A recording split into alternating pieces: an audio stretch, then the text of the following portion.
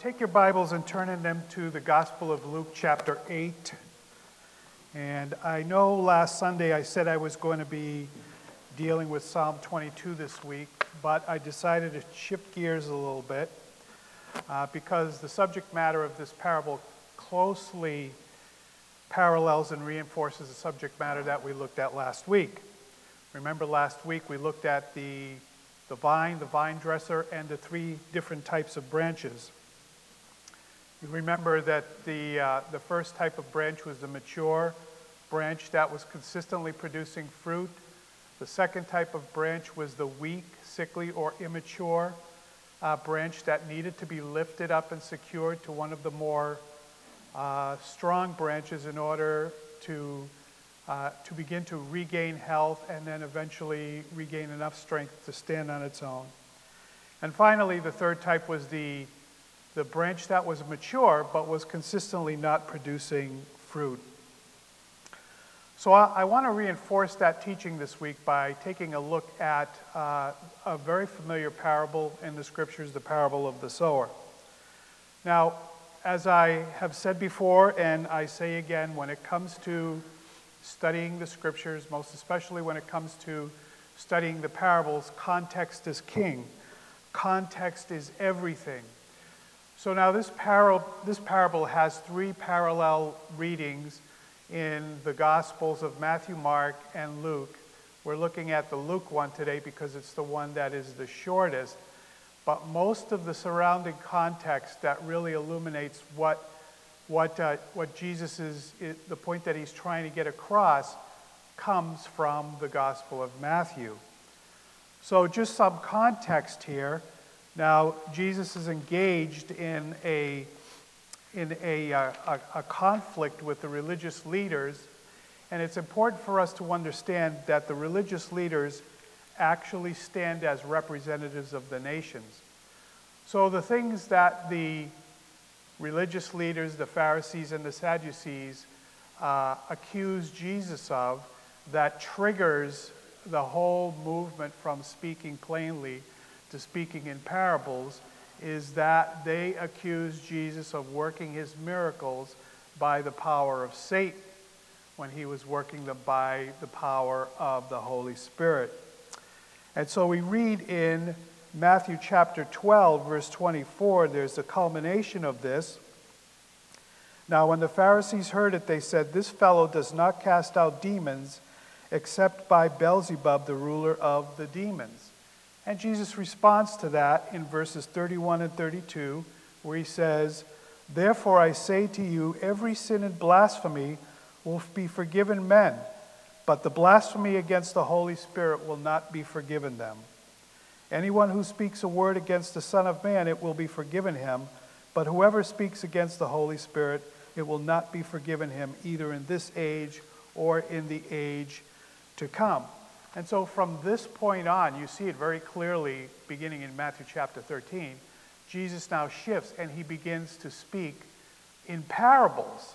And the reason for that, I'll get to later. So the judgment of that generation now, when they accused Jesus of working his miracles by the power of the devil, they were standing as representatives of the nation. And so the Messianic kingdom, which Jesus came offering and preaching, was rescinded temporarily for a time. And the whole nation fell under the judgment of God. That judgment was sealed. So it's important that when we come to the parable of the sower, that we understand that this parable is intended for a very specific audience. There is a specific point that Christ is cautioning his disciples and us by extension as we take up the message that he's called each and every one of us to. And so if you are a believer, if you are a disciple of Christ, then God has called you to a mission. There's something that God has given you to do. He hasn't given you spiritual life so you can just sit in the pews occasionally or, use the Christian lingo. God has a specific mission for you, and so it's important that we get the emphasis that Jesus is driving at in this parable. So just some basic rules. So when you come to the interpretation of parables, there are some basic rules that we have to follow. First one is we have to understand and interpret the parable within the context in which it was given. So now as we look at the context here, as we look at the society, it was essentially an agrarian society. They were farmers and they farmed manually. They didn't have John Deeres, they didn't have combines. Everything that they did, they had to do by hand. And so it's important to keep this in mind as we go through this parable. The other thing to keep in mind is that generally parables only emphasize one central truth. And so you can get so wrapped up in the minutia of the parable that you actually don't know which way is up anymore. But parables are meant to emphasize one certain truth. Now, when it comes to the parable of the sower, the most commonly held one central truth that supposedly this parable is teaching, that as you go out and share the gospel with people, you will encounter 4 different types of responses. While that's certainly true, it's not the central theme of this parable. Jesus wasn't saying to them, hey, to his disciples, hey, and by extension to us, hey, as you go out and you fulfill God's mission for your life to share the gospel, these are the 4 types of responses that you are going to encounter. While that is certainly true, it's not the point of emphasis of the parable. The point of emphasis of the parable is that Jesus was trying to drive home something to them and us, both internally and externally, that we need to be careful about as we follow God's mission for our lives. Okay, so now I'm going to read Luke's chapter 8, verse 4 and following, and then we'll start looking at it. So Luke chapter 8, verse 4, we read, "And when a great multitude had gathered, and they had come to him from every city, he spoke by a parable. A sower went out to sow his seed, and as he sowed, some fell by the wayside, and it was trampled down, and the birds of the air devoured it. Some fell on rock, and as soon as it sprang up, it withered away, because it lacked moisture. And some fell among thorns, and the thorns sprang up with it and choked it out. But others fell on good ground, sprang up, and yielded a crop 100-fold. When he had said these things, he cried out, 'He who has ears to hear, let him hear.'" Now for now, I'm going to skip over verses 9 and 10. I'll get back to that later. So let's drop down to verse 11. "Now the parable is this: the seed is the word of God. Those by the wayside are the ones who hear, then the devil comes and takes away the word out of their hearts, lest they should believe and be saved. But the ones on the rock are those who, when they hear, receive the word with joy, and these have no root, who believe for a while, and in time of temptation fall away. Now the ones that fell among the thorns are those who, when they have heard, go out, and are choked with cares, riches, and pleasures of life, and bring no fruit to maturity. But the ones that fell on the good ground are those who, having heard the word with a noble and good heart, keep it and bear fruit with patience." And so we're going to work through this methodically, and we're going to start by noticing that there are 4, it's the same soil, but in 4 conditions, okay? And so I'll call them condition 1, condition 2, condition 3, condition 4. So the condition 1 soil is the soil by the wayside. Now, as you're farming in an agrarian society, there are furrows where you throw the seed, but there are also places where you walk. Now, it's important to understand, as I said, that they were manual farmers, and so at any given time, the expected harvest would be somewhere between 20 and 30% of the seed that you sowed would actually germinate and come to maturity. So the point was to throw as much seed as you could, right? And so as they're throwing the seed, some is obviously it's falling down and falling on the path that they actually walk on, so where the ground is hard.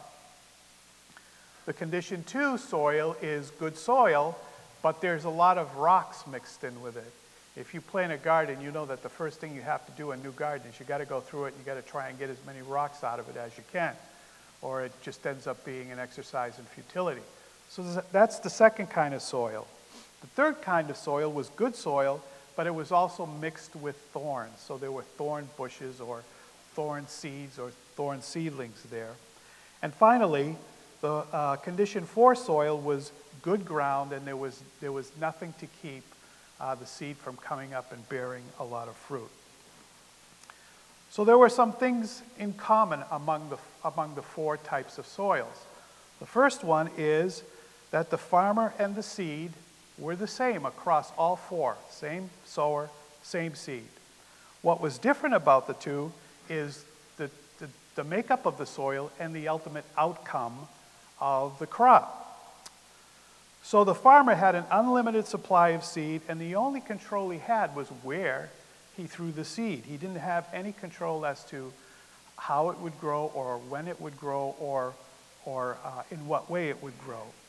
And as I said before, only a percentage will produce fruit. So he throws as much as he can. Okay, so let's see how much you've remembered so far. What is the seed in this parable? The Word of God is the seed, okay? It's important to keep that in mind because as we work through the parable, we tend to think of fruit. When we think of fruit, we think of the fruit of the Spirit that's being talked about in other places in the New Testament. This fruit has to be specific to the context of the parable. All right, so the seed is the Word of God. Now,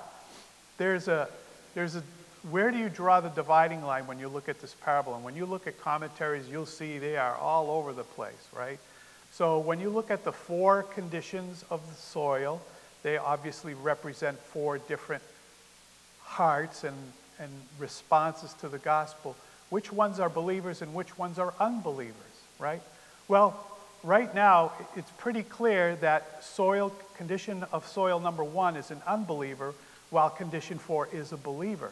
The confusion arises in condition 2 and condition 3. There are 3 possibilities. So the first possibility is condition 1 is an unbeliever, conditions 2, 3, and 4 are believers. The second possibility is conditions 1 and 2 are unbelievers, conditions 3 and 4 are believers, or the third possibility is condition 1 is an unbeliever, and conditions 2, 3, and 4 are believers. So when you look at commentaries, you'll see the commentaries are all over the place on this. So let's drill down now and look at this. So let's look at condition 1. Luke 8:12, those by the wayside are the ones who hear, then the devil comes and takes away the word out of their hearts, lest they should believe and be saved. So now the parallel reading in Matthew gives us a little more information, and it says this in Matthew 13:19. When anyone hears the word of the kingdom and does not understand it, then the wicked one comes and snatches away what was sown in his heart. This is he who received seed by the wayside. So in soil condition number 1, the seed, which is the Word of God, it never takes root, it never grows, and it never reproduces. And it says in the Matthew passage that the seed that is sowed in his heart, in this individual's heart, they don't understand it, and it never takes root. They don't believe, and they are not saved. So there's no spiritual life in condition number 1. Or we would say that they were an unbeliever. But what does that look like in real life? What does an unbeliever look like in real life? You give me some examples of, I'm sure you've encountered unbelievers in your life, and I'm sure you've encountered people that you've shared the gospel with, that they've had no response to it or a mocking response to it, right? And that's what you find. This is the person that has no spiritual life within them because spiritual life was not granted to them by the Holy Spirit. Here's a question for you. What defines a true disciple of Jesus Christ? What is it that makes a person a child of God?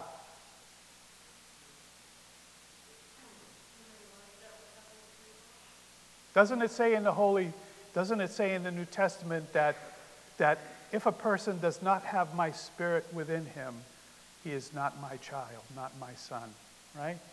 So that's the difference. This person or this soil condition has not been made alive by the Holy Spirit of God. Consequently, they don't understand, and it never takes root. The Word of God never takes root in their hearts or in their spirits.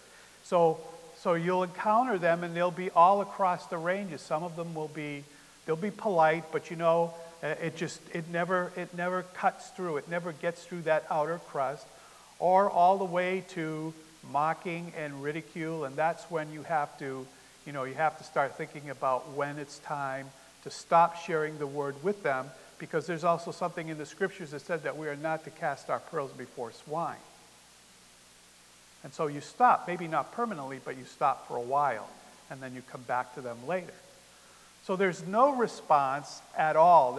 It doesn't take root, it doesn't sink in, it doesn't go anywhere. It just becomes, after a while, an exercise in futility unless the Spirit of God is working.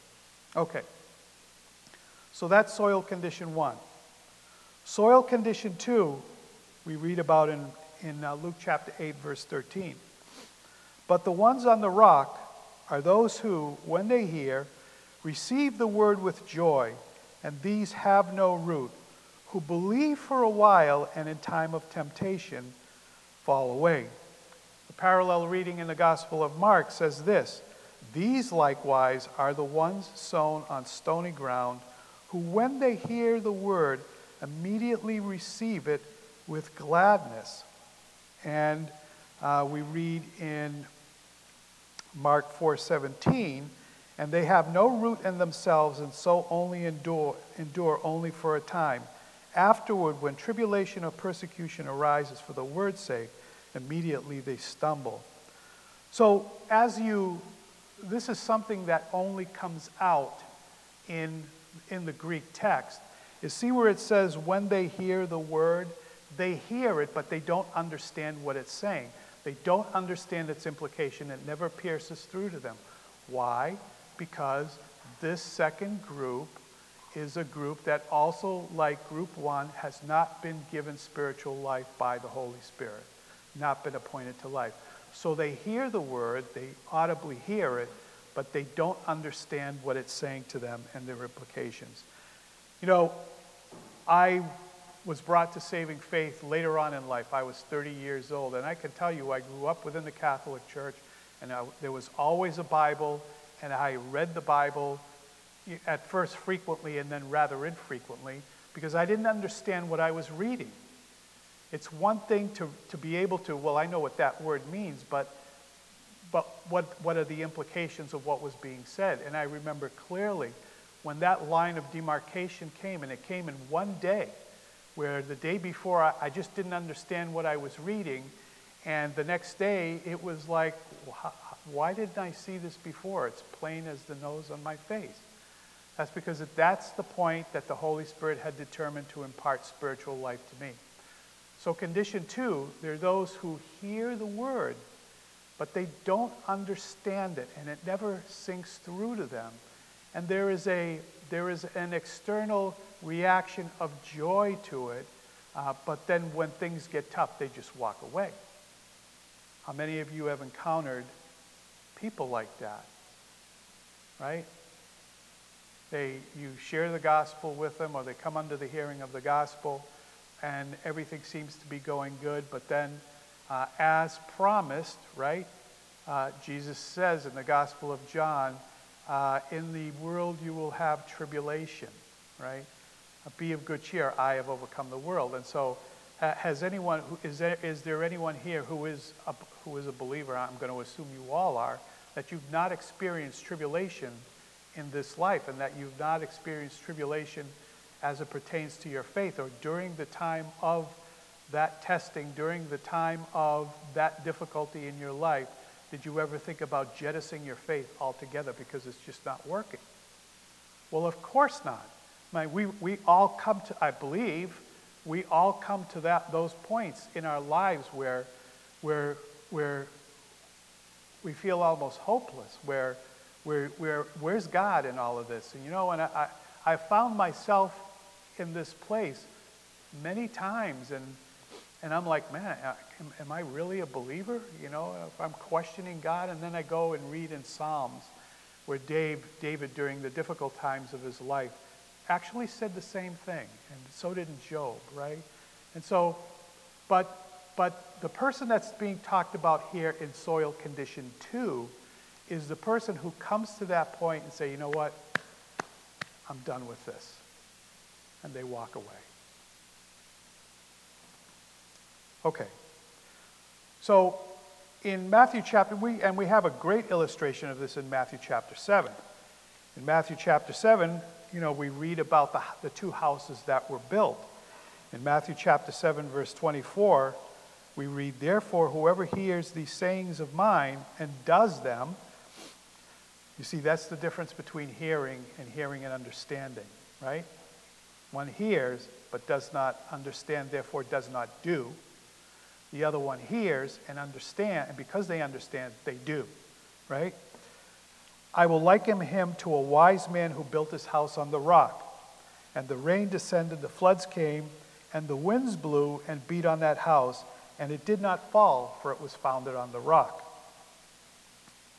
But everyone who hears these sayings of mine and does not do them will be like a foolish man who built his house on the sand. And the rain descended, the floods came, and the winds blew and beat on that house, and it fell, and great was its fall. Now, when you're looking at these two houses, they're identical houses. They look the same. That's important to bear in mind here. They look the same until the storms of life come, right? One collapses, the other doesn't. So condition 2 is an unbeliever as well, but who at times can look like a believer. Okay? All right. Now I'm going to skip to condition 4 because actually condition 3 is the point of the parable. So in Luke chapter 8, verse 15, we read, but the ones that fell on the good ground are those who, having heard the word, with a noble and good heart, keeps it and bear fruit with patience. Now the construction here in the Greek says that the word hears there means that they hear and understand and put it into practice, right? So obviously this group here, they're believers, right? It says they have a noble and good heart. And what is the fruit that they bear? So here is where it's important that we keep in mind the context of the parable. What is the fruit that they bear? Well, they receive the word. It's effectual. It brings about change in their life, but then it goes out from them. And as it goes out, it expands. Right? So one person shared the word with me. It comes into me. It takes root. It produces fruit. And then I share the word with however many I share it with over the course of my life. Right? And so that's what the fruit here is. You have to keep that in mind, that the fruit that is being talked about here is the expansion and the progression of the Word of God out into the world, out into your surroundings, out into the people that you encounter in your life. The Word of God gets in their heart, germinates, grows, and spreads out from them to others.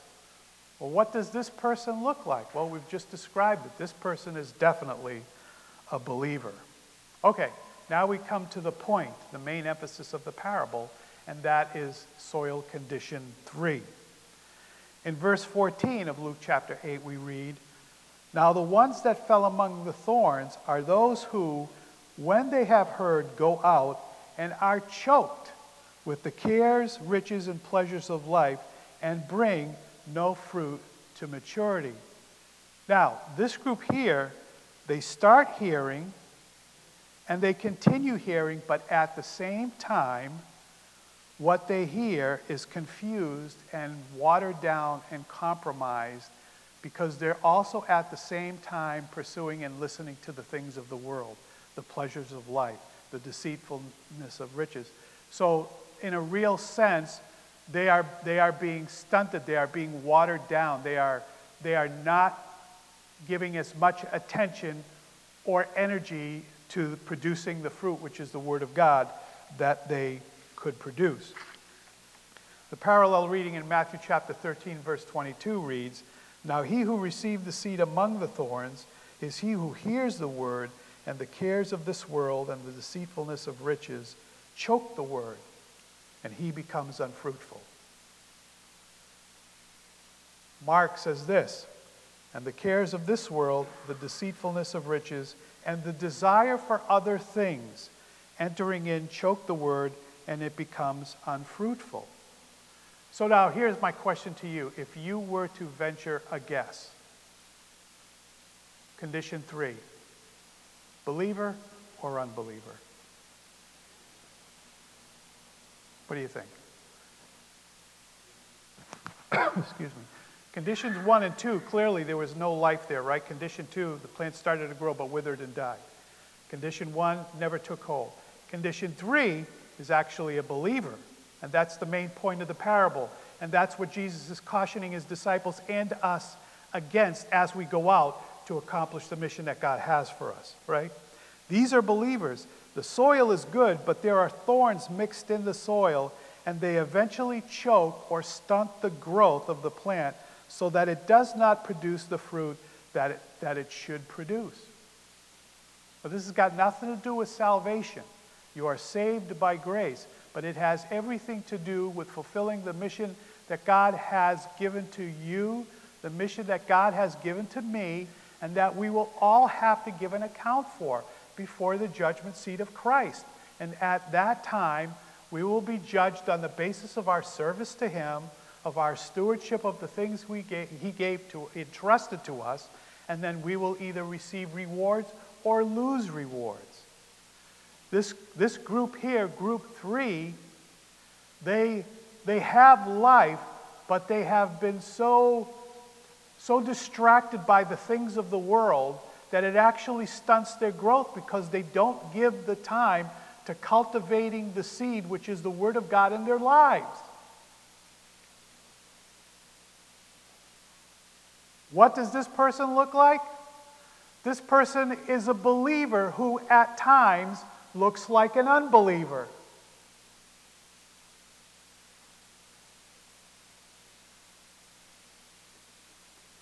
Condition 3 is the main emphasis of this parable. And it's a special message that only believers were intended to hear.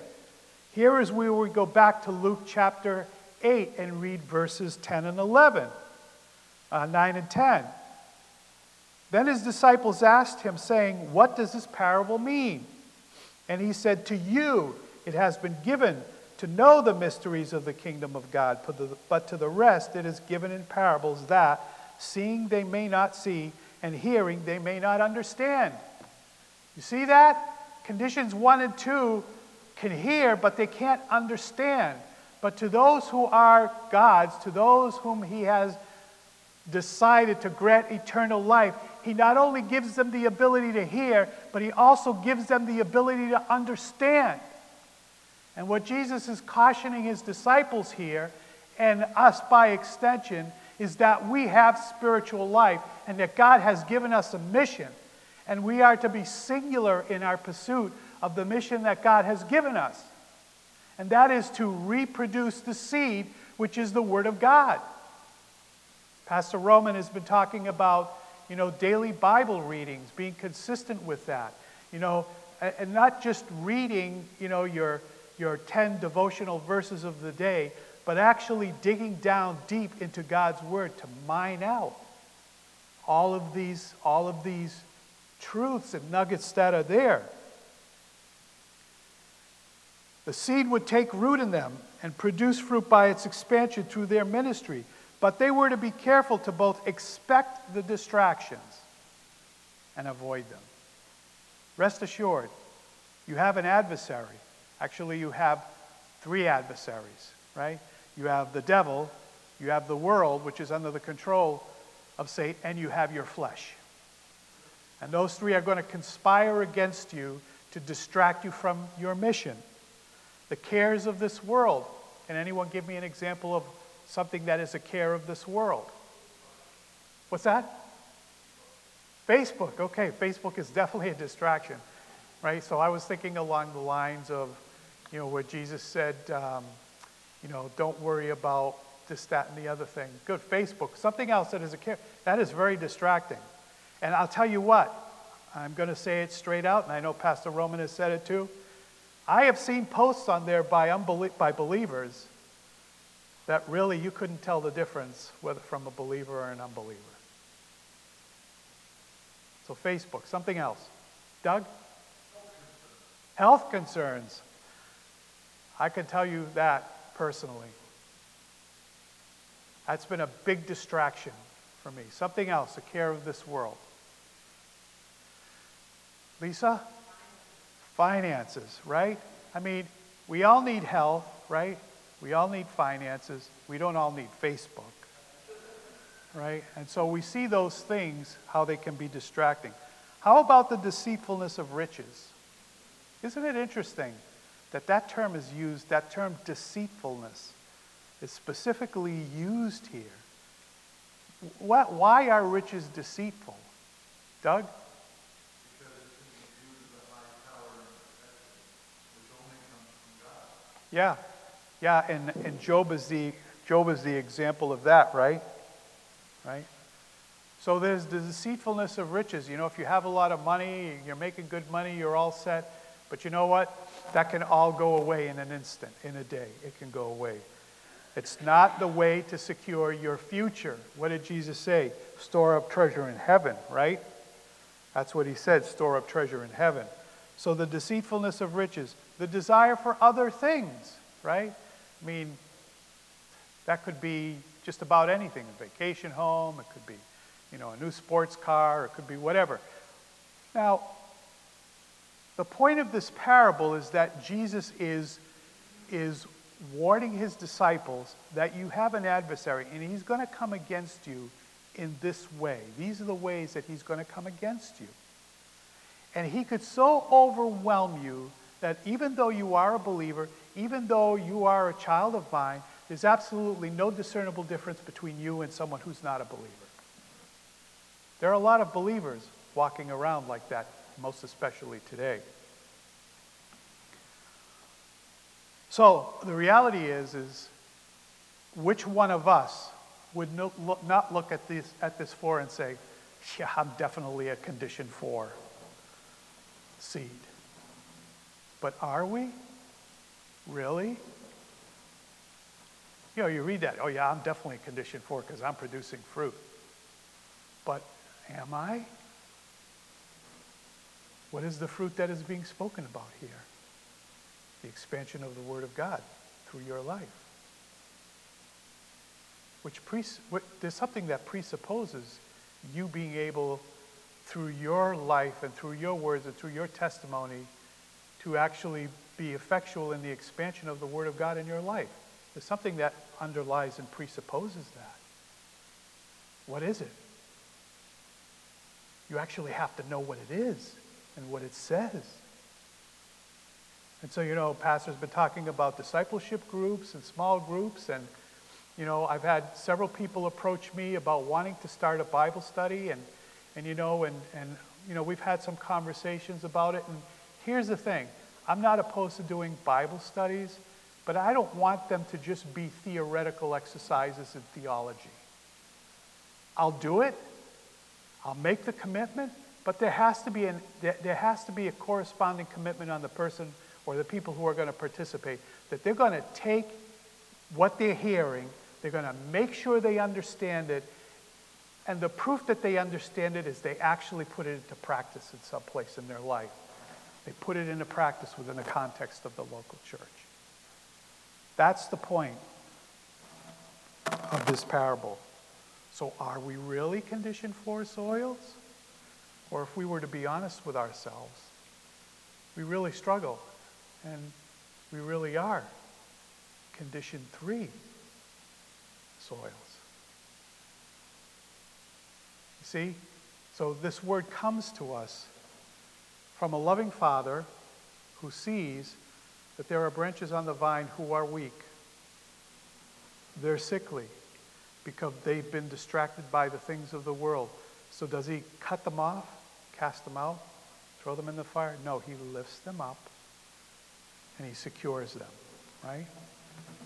And so we have to be watching for this. You have a mission in life. Throughout the years, I was senior pastor here for, 21, 22 years. I get old, my memory starts to slip.